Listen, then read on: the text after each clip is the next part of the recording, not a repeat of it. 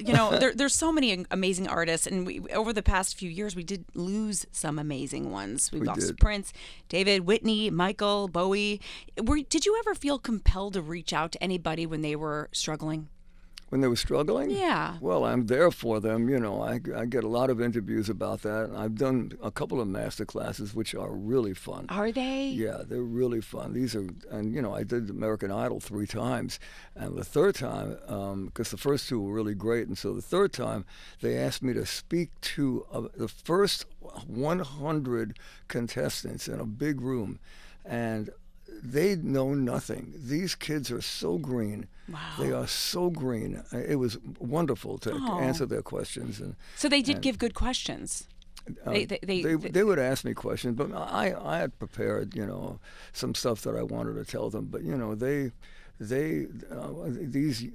shows, these people are not prepared. They haven't paid their dues like so many of us in bars and stuff. So some of them have, but a lot of them are just young, right out of high school, trying to make it. And when I did it, I went to the makeup room, and the young people wearing Armani and beautiful makeup, and I said, "Oh boy, good luck, honey, good luck. Are you trying to keep that up? Your life is about to change. I hope you can handle it." Speaking of, this fame thing is really rough to handle when you're young. That's right. I was just going to bring that up. I had it happen to me, and I think you call it a hurricane of success in your book. Yeah. And I had the hurricane of success. I tried to convince Evan I was Kylie Kardashian at one point. Like, I was the it girl of the moment, and it was so overwhelming. I wanted to crash my car on a pole.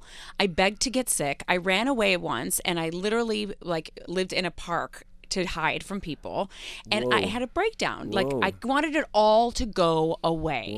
And you talk about it. There was a certain time in your career where you were like, I need to just time out for a second. Yeah, well, I don't know if I can say this word, blank hole. Say anything. Right, blank hole. I kind of turned into a blank hole when I started.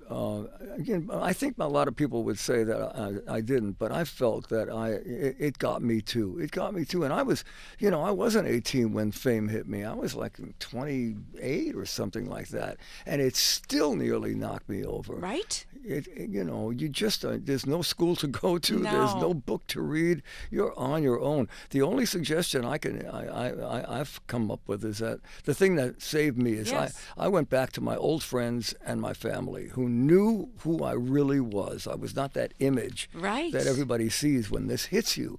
You meet these new people and they're not talking to you like your old friends would, and that can drive you a little insane. Totally, and that's it did why you. It's good. I guess it did. I moved back to Chicago after 20 years of being in LA, so I can be around my friends who were there before I was famous. Okay, so that's the answer. To keep your old friends and your family close. That's right. Yeah.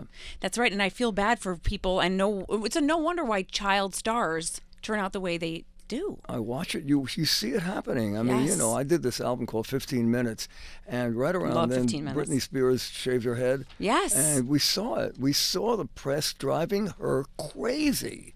Yeah, and that's what fame, if you don't watch out, can do. Didn't that kind of inspire you in a way? Well, for that album, right? I was right in the middle of, I was thinking about it, and then that happened. I mean, we all felt so horrible for her. She was a young, beautiful, talented girl, and look at how she was behaving. And you knew it was because they were driving her nuts. Exactly. Now, when you see someone like that, do you ever feel compelled to, because you're at a certain place in your career where you're in legendary status? What, to call her and say? Yeah. I mean, you don't want to get anybody's business. Oh, well, I'd love to do it. I've never done it. Maybe next time I will, Jenny. I mean it. I never thought about that, but I should.